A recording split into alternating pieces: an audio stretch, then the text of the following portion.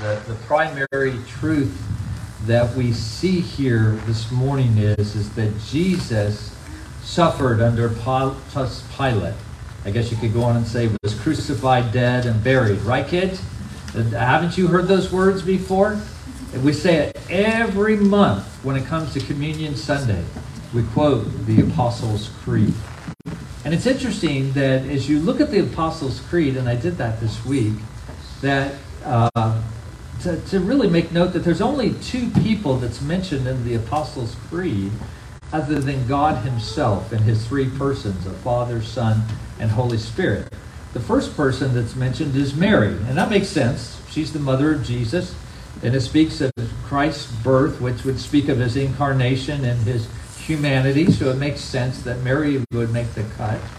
But it's really odd that the only other person mentioned in the Apostles' Creed is a Roman politician by the name of Pontius Pilate. He was a brutal governor of Judea. As a matter of fact, people didn't really like Pilate that much. He was a man who wielded enormous power. I don't know if you know much about Pilate, but he actually came from Spain and he found himself in Rome. And so he married the daughter of the Emperor Augustus, and she was a vile, wicked woman. Okay, so it's really interesting as you look at these this husband-wife team, and then you see what the Bible says about them. It's just really sort of very different. Because Pilate was a very ruthless man, and his wife was a very vile woman. And yet, she was terrified. It doesn't say so in Mark's gospel, but in other gospels it says she was terrified by the dreams she had about Jesus. And she came to her husband, and it's like, look, you need to have nothing to do with this man. I have suffered greatly because of the dreams that I have had. And even as you look at Pilate, he doesn't look at this confident, ruthless man that we see in Scripture. But anyway, Pilate was a man who asked to be the prefect of Judea. Like I said, he was a tyrant. In Luke chapter 13, verse 1, we read, there were some present at that very time who told him, that is, told Jesus, about the Galileans. And it goes on and it says, those whose blood Pilate had mingled with their sacrifices. And so Pilate had put these Galileans to death, mixing their blood with the blood of the sacrifices that they offered.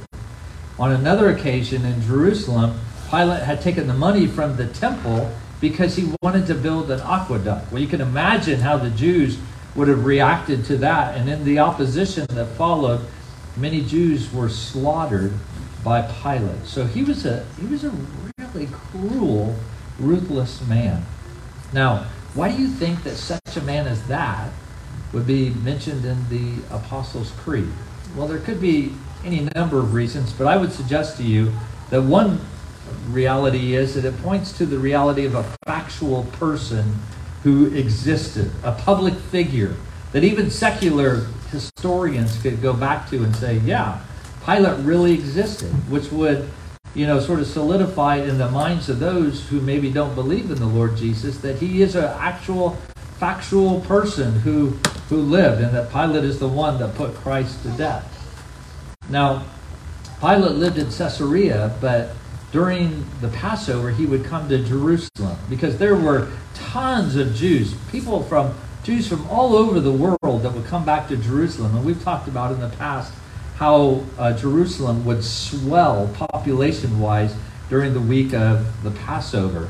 And so with that, and the whole feast of the Passover, there was sort of this overwhelming nationalism that the Jews had, which would remind them of the fact that they were being occupied by the hated Romans.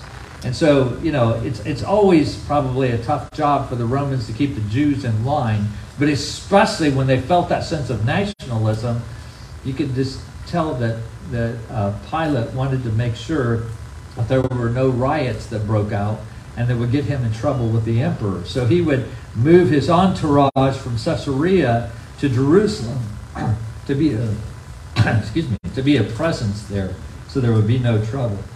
Excuse me. So it was during this Passover that the Jews brought Jesus before this ruthless governor, Pontius Pilate.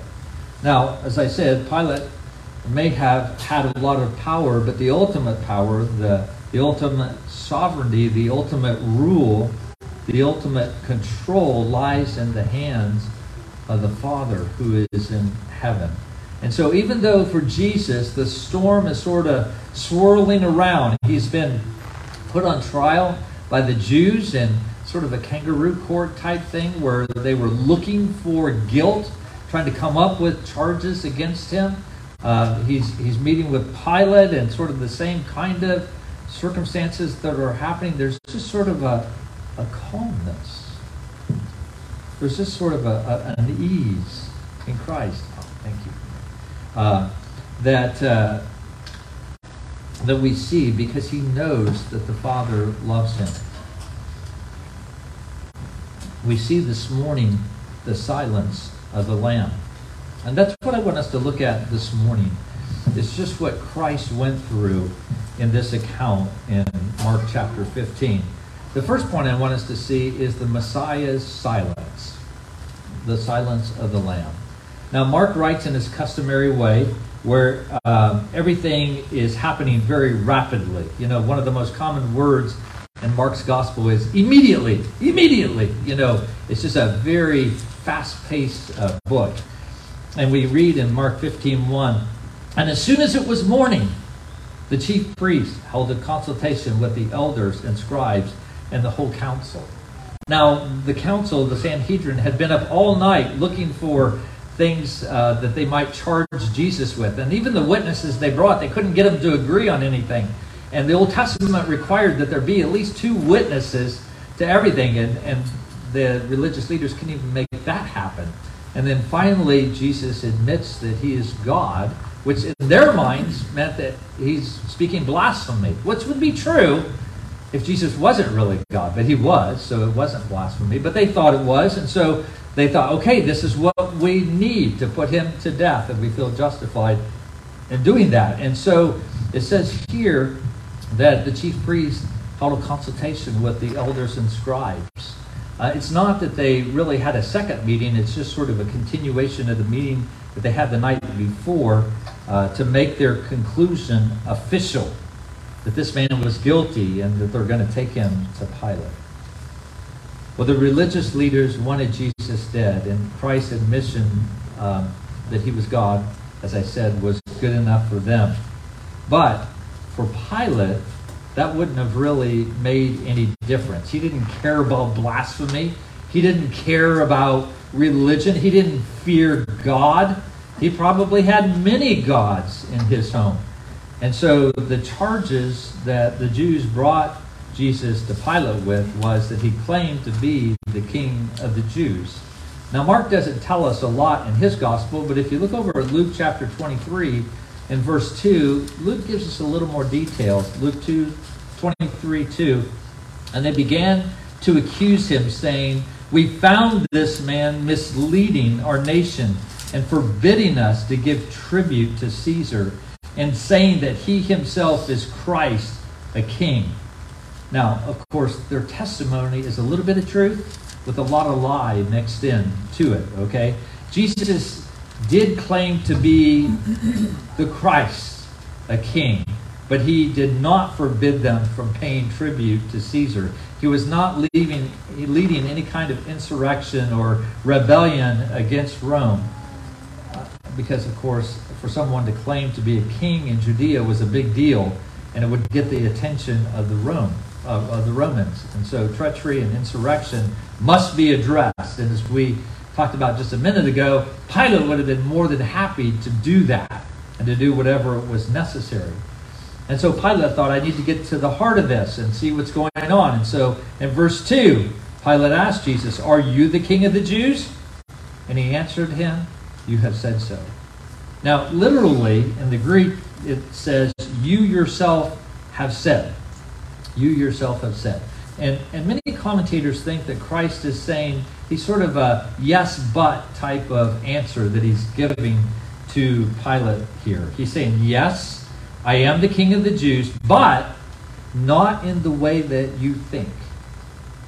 Okay, John in his gospel in chapter 18, verse 36.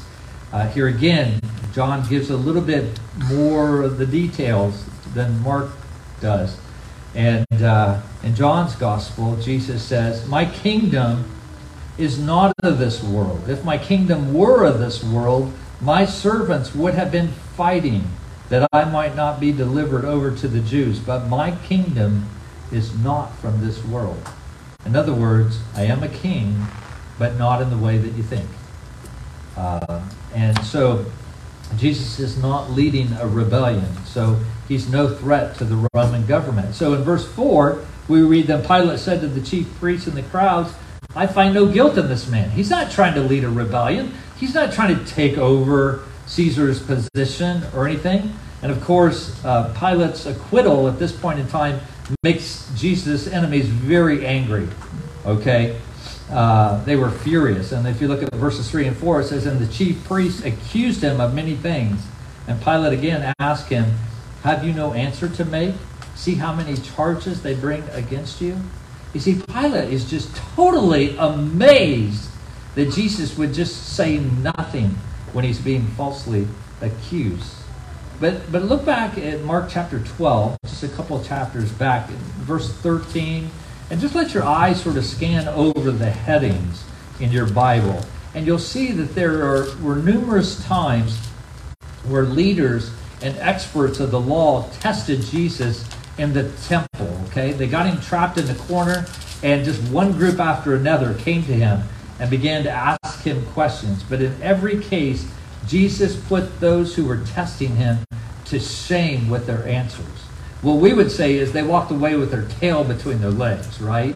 I mean, he just sort of like gave them the definitive answer that they're like, "Oh, didn't see that coming," and they left. And so Jesus could have easily defended himself against the high priest and the Sanhedrin, or even before Pilate, but he chose not to do so. Instead, brothers and sisters, our Lord stood before them all, being falsely accused. Now, I think we hear that, but I don't think we hear that. Okay, falsely accused. You know, we just read it and go, "Yep, Jesus was falsely accused." But think about yourself. How do you feel when you're falsely accused? Kids, how do you feel when your brother or your sister did something and then your parents accuses you for that wrong? Doesn't that make you sort of upset? Don't you want to go, "Well, I didn't do that,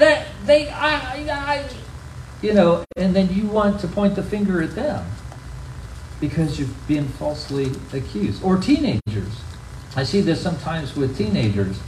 You know, their parents will come to them and they may accuse them of doing something, and the teenager may not have done it.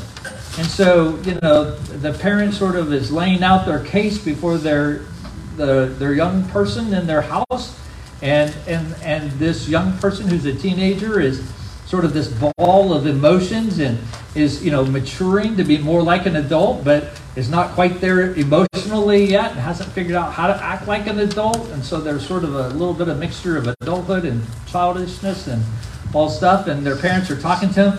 And what do the young person, what do they do? "I didn't do that."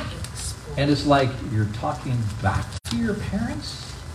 It's like, really? You want to do that? And so the parents go, "You're talking back to me? You're grounded for a week." Now, you would think that would be enough to cause that young person to go, "I better just keep my mouth shut from now on." But they don't, because they feel this sense of justice. "I did not do this." And so they say, "Yeah, but I did." Okay, it's 2 weeks. Now you would think, okay, now they're going to get it. They just need to keep their mouth shut. But no, justice prevails. And so they continue on and they push and they push and they push. But that's not a problem just with teenagers, is it? When we're at work, or if a family member says something about us that's not true, it just sort of raises our dandruff, and we get very upset by being accused. We often protest intensely and loudly when someone accuses us of something we didn't do. And yet Jesus Jesus says nothing. He's silent. Now why? Well, let me suggest to you there's a couple reasons. One, it's sort of pointless. This, like I said earlier, this is a kangaroo court. They're not really seeking justice. They're trumping up charges. And so he could argue till he's blue in the face if he wants, but it's not really going to change the mind of the religious leaders. They see an opportunity to put him to death, and they're going to push that as much as they could. And you see that even with Pilate. They're very upset when Pilate doesn't really want to move towards that agenda item. But secondly, Jesus is silent because he's fulfilling the Word of God. In Mark chapter 8, Mark chapter 9, and Mark chapter 10, we see over and over and over and over where Jesus really prophesies that he's going to have to suffer and die. Let me read from Mark chapter 10, just one of those accounts, Mark 10:33. See, we are going up to Jerusalem, and the Son of Man will be delivered over to the chief priests and the scribes, and they will condemn him to death and deliver him over to the Gentiles. And they will mock him and spit on him and flog him and kill him. And after 3 days, he will rise. And that's exactly what is happening to Jesus. And during this last week of Jesus' life, he enters Jerusalem. He goes into the temple. He's around the area. And he deliberately fulfills the prophecies of Scripture regarding the Messiah. Even Isaiah 53:7 that we looked at last week. He was oppressed. He was afflicted, yet he opened not his mouth, like a lamb that is led to the slaughter, and like a sheep that before its shears is silent, so he opened not his mouth.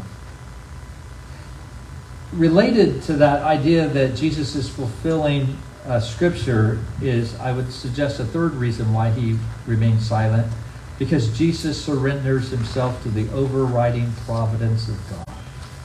Jesus submits himself to the overriding providence of God. In the face of injustice, amidst the physical abuse that he's enduring, there is a calmness in Jesus as he contemplates his Father in heaven and the carrying out of his will, and knowing that his Father makes no mistakes and that everything is happening according to his plan and his purpose. Oh yes, true. In the Garden of Gethsemane, Jesus said, "Oh Lord, if you will, let this cup pass from me." I mean, he's feeling the agony of what the will of God means for his life. But he does say, "But not my will, your will, oh God." And he submits himself to the Father, and that's where his peace lies. And brothers and sisters, we would do well to remember this in those times when we suffer injustice from other people. It may be because of your faith, it may be because of your work ethic, it may be whatever, but especially as you suffer for your faith, to remember to entrust ourselves to the Father, and that to be reminded that the things that we're going through are not just the circumstances of man. They're not just the circumstances that people are imposing upon us, but they are part of the plan of God. And so while we may be very upset because people are treating us what we think is wrongly, and may be rightly so very wrong, it's important for us to understand that God is taking us down that path for a reason, and he is a gracious, loving Father, and we can trust him. And so Jesus submits himself. He's silent. But what Christ was doing in that time was he was taking on our sin. He was not speaking on his own behalf, but he was bearing the sins of his people. Our guilty record was being given to him.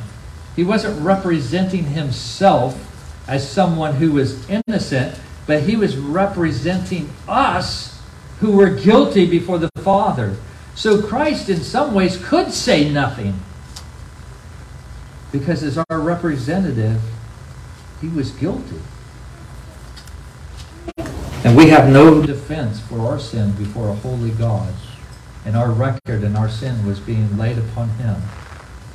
And so Jesus remained silent. Let me read from Isaiah 53. I read verse 7 earlier. Let me read verse 8. By oppression and judgment he was taken away. I mean, that describes what Jesus is going through. By oppression and judgment, he was taken away. And as for his generation, who considered that he was cut off out of the land of the living, stricken for the transgression of my people. That's what Christ was enduring.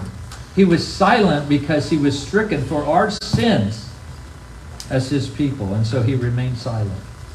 So that's the first point I want us to see is Christ's silence. But I also want us to see Christ's suffering in verses 15 through 20. Sort of going to jump ahead to the end of the story. Jesus suffered under Pontius Pilate. Look at verse 15. So Pilate, and then at the end of that verse say, having scourged Jesus, he delivered him to be crucified. And then verse 16. And the soldiers led him away inside the palace, that is, the governor's headquarters, and they called together the whole battalion. Kids, a battalion was about 600 soldiers. Okay, so that's what we're talking about. They gathered together 600 soldiers, and they clothed him, Jesus, in a purple cloak, and twisted together a crown of thorns. They put it on him, and they began to salute him. Hail, King of the Jews! And they were striking his head with a reed and spitting on him and kneeling down in homage to him. And when they had mocked him, they stripped him of the purple cloak and put his own clothes on him and led him away to be crucified. Now, the scourging was done by a Roman whip called a flagellum. Okay, it consisted of cords that were that had tied into those cords, those leather straps, bits of bone and of lead. And with this, Jesus was whipped repeatedly. Now, for the Jews, they could only whip someone 39 times. But for the Romans, they had no such limit. They could whip Christ as many times as they wanted. Eusebius records martyrs being whipped with a flagellum, and he describes it. He says, after being whipped, being whipped with it, you could see their inner organs and their arteries being exposed, some even dying from it. And so our Lord, our sweet Lord Jesus Christ, was bruised, and he was battered, and he was bleeding, and bits of flesh were hanging from his back.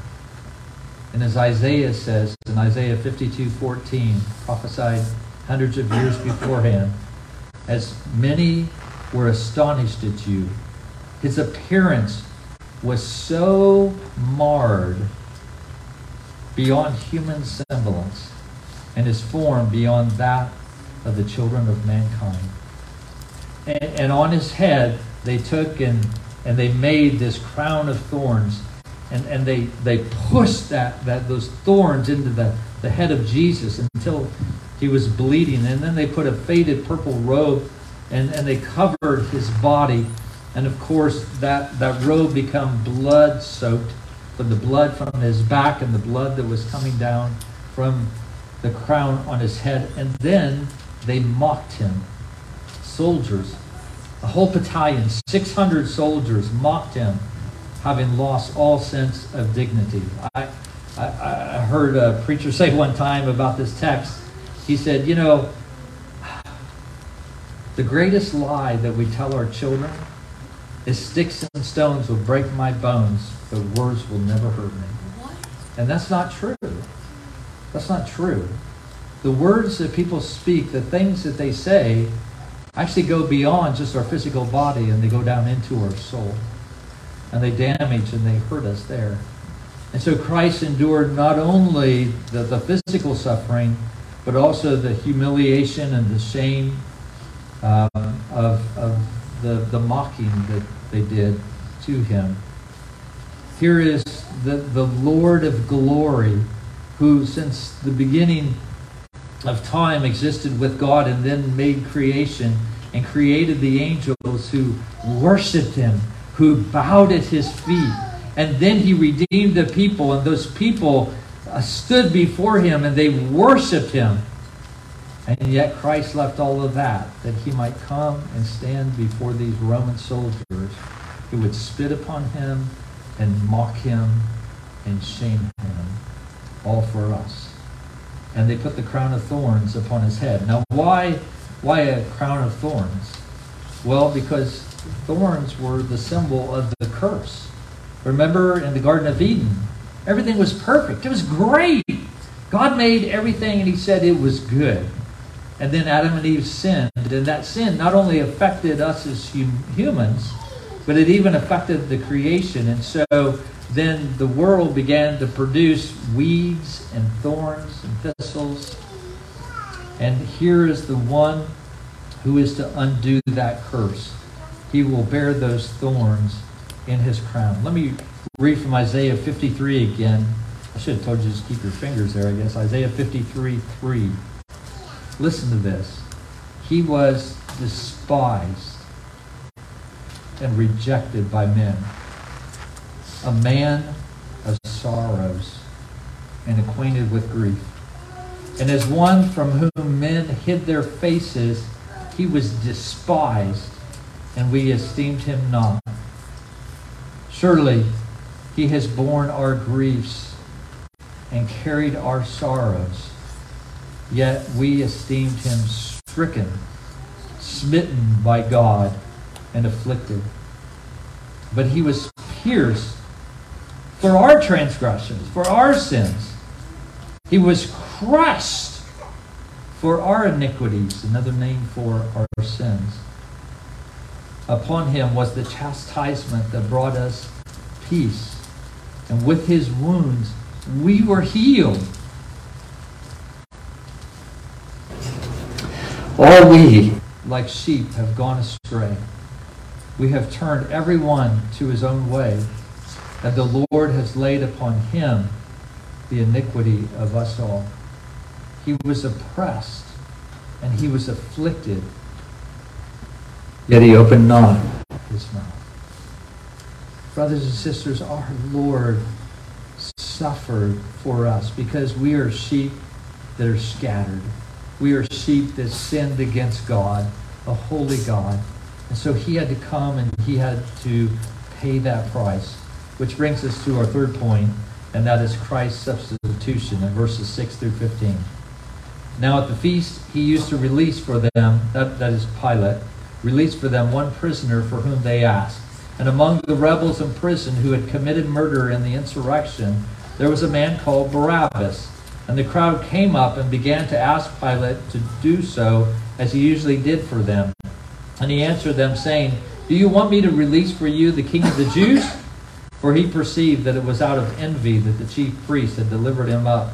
But the chief priests stirred up the crowd to have him release for them Barabbas instead. And Pilate again said to them, "Then what shall I do with the man you called the king of the Jews?" And they cried out again, "Crucify him!" And Pilate said to them, "Why? What has he done?" But they shouted all the more, "Crucify him!" So Pilate, wishing to satisfy the crowd, released for them Barabbas, and having scourged Jesus, he delivered him to be crucified. So it was the tradition of the Romans to release one prisoner at the Passover. It was sort of like the Romans throwing a bone to the Jews, right? You know, here's the people that they had subjected and they ruled over, and it's like, okay, well, let's just try to make this as palatable as we can. So we'll give you one prisoner.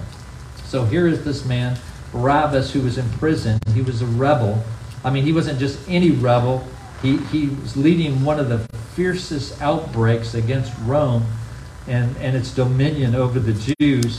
And in that, there had been bloodshed. There had been murder. He was a violent man. He was rightly condemned, most likely facing the death penalty. And the crowd asked for Barabbas to be released. In verses 12 and 13, and Pilate again said to them, "What shall I do with the man you called the king of the Jews?" And they cried out, "Crucify him." Well, then in verse 14, then Pilate just really begins to argue with the people. You know, why? What evil has he done? You know, he's trying to sort of stand up for Jesus in one sense. In verse 10, Mark tells us that Pilate knew that the chief priests were really doing this out of envy.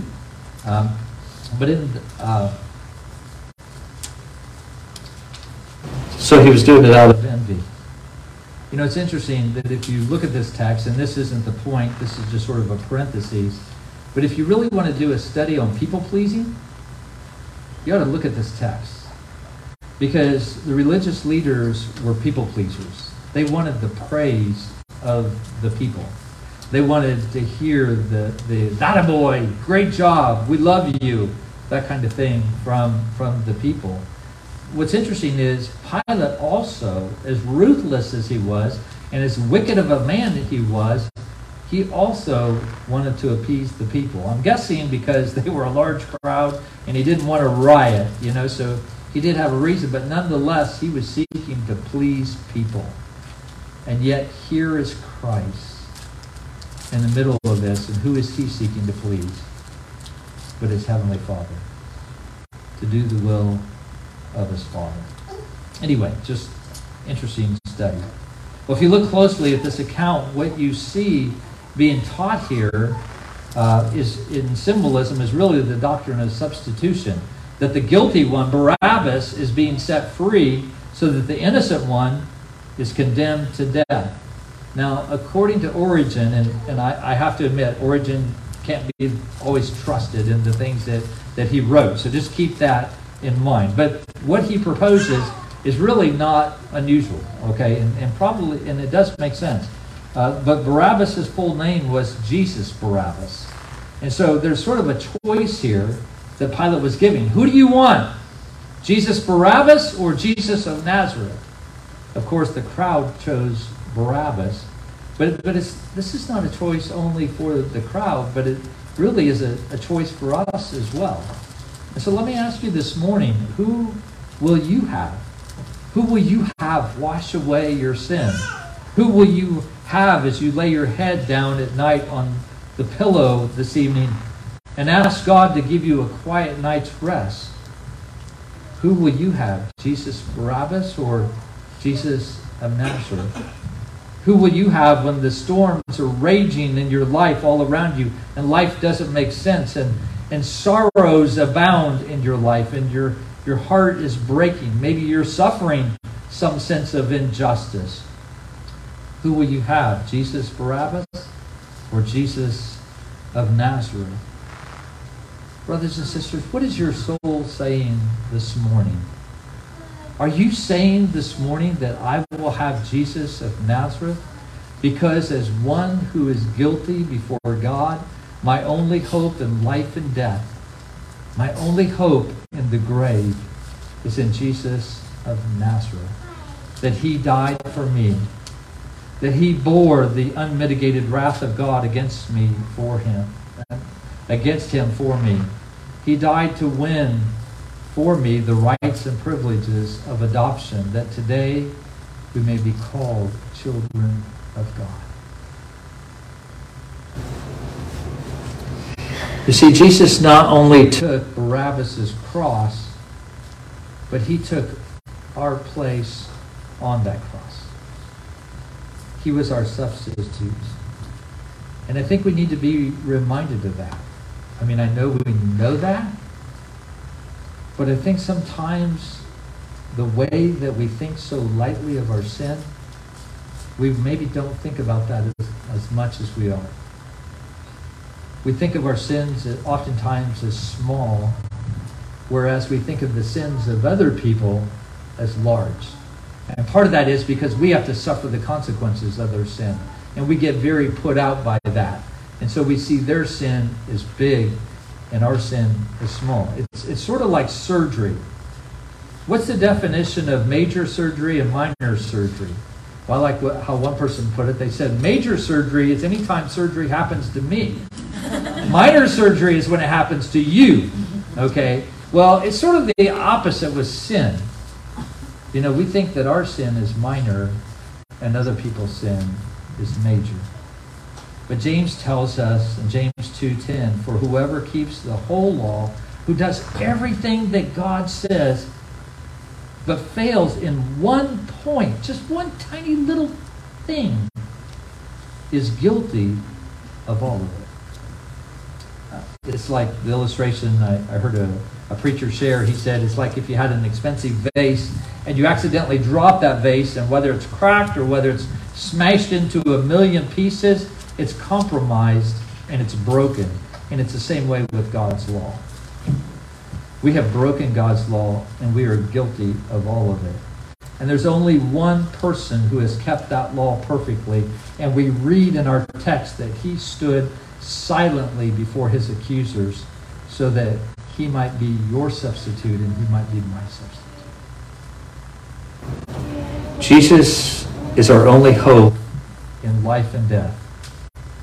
As Peter says, 1 Peter 3:18, for Christ also suffered once for sins, the righteous for the unrighteous. That's the substitution. That he might bring us to God. He took our place. You see, it's interesting because it was the Father who gave Jesus for us. Now, Jesus willingly did this. He wanted to do the Father's will. But it's interesting, as you look at this text, one thing I'll just tell you, as you're studying the Bible and you're looking at a text of Scripture, look for words that are repeated. That's usually an important thing, okay? And in this text, a word that's repeated like 3 times is the word deliver. And look at verse 1. The elders and scribes and the whole council delivered Jesus over to Pilate.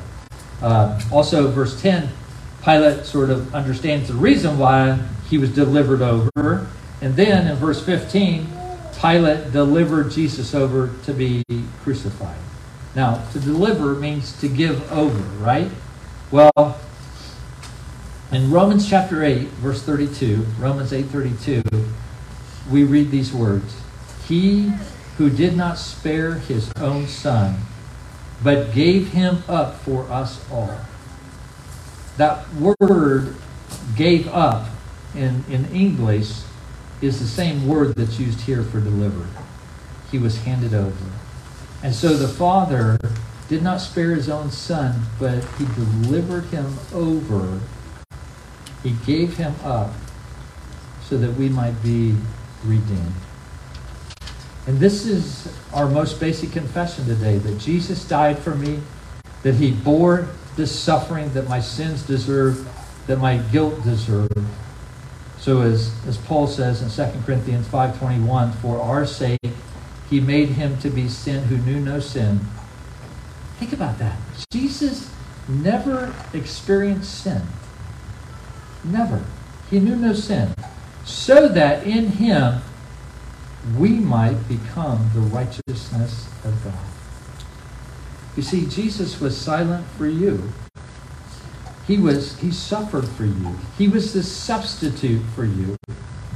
What does that mean for you this morning as you think about that?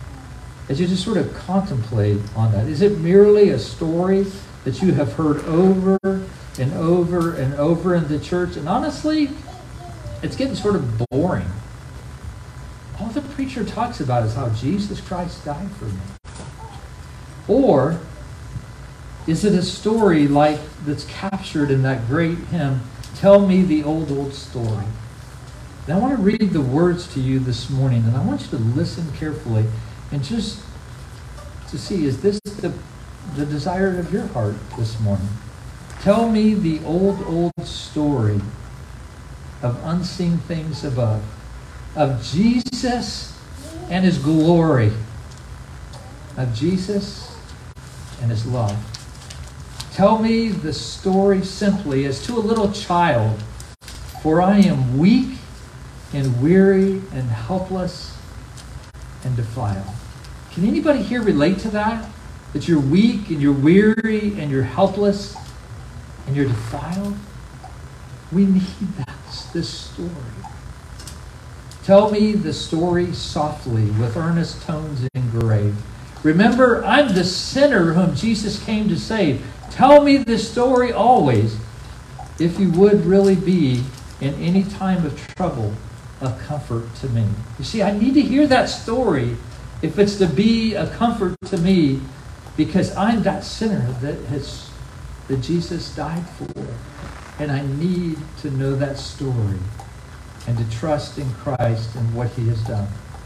And then the hymn ends, tell me the same old story when you have cause to fear that this world's empty glory is costing me too dear.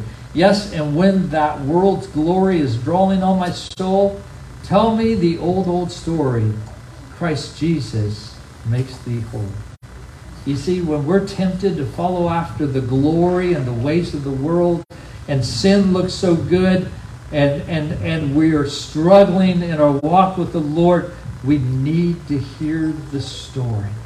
It's not the ways of the world, it's not the things that the world offers that will make us whole, but the Savior who has died for us, who was silent, who suffered, and was a substitute for you.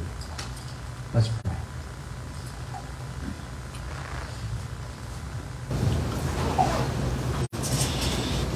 Take just a moment as we just bow in a time of silence, just to talk to the Lord silently and to pray to Him. Maybe to confess sins, maybe to give praise to Him for His miraculous salvation, whatever it may be. Just take a few moments and spend time with the Lord this morning.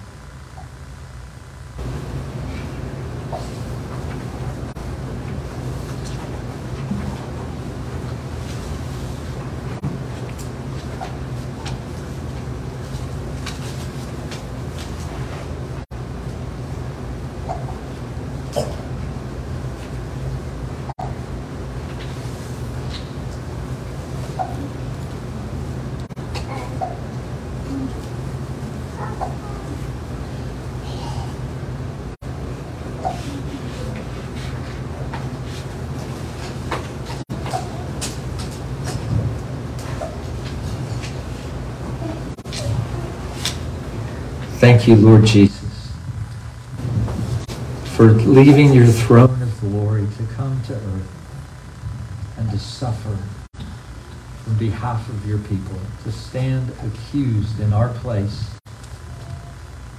so that we could be set free.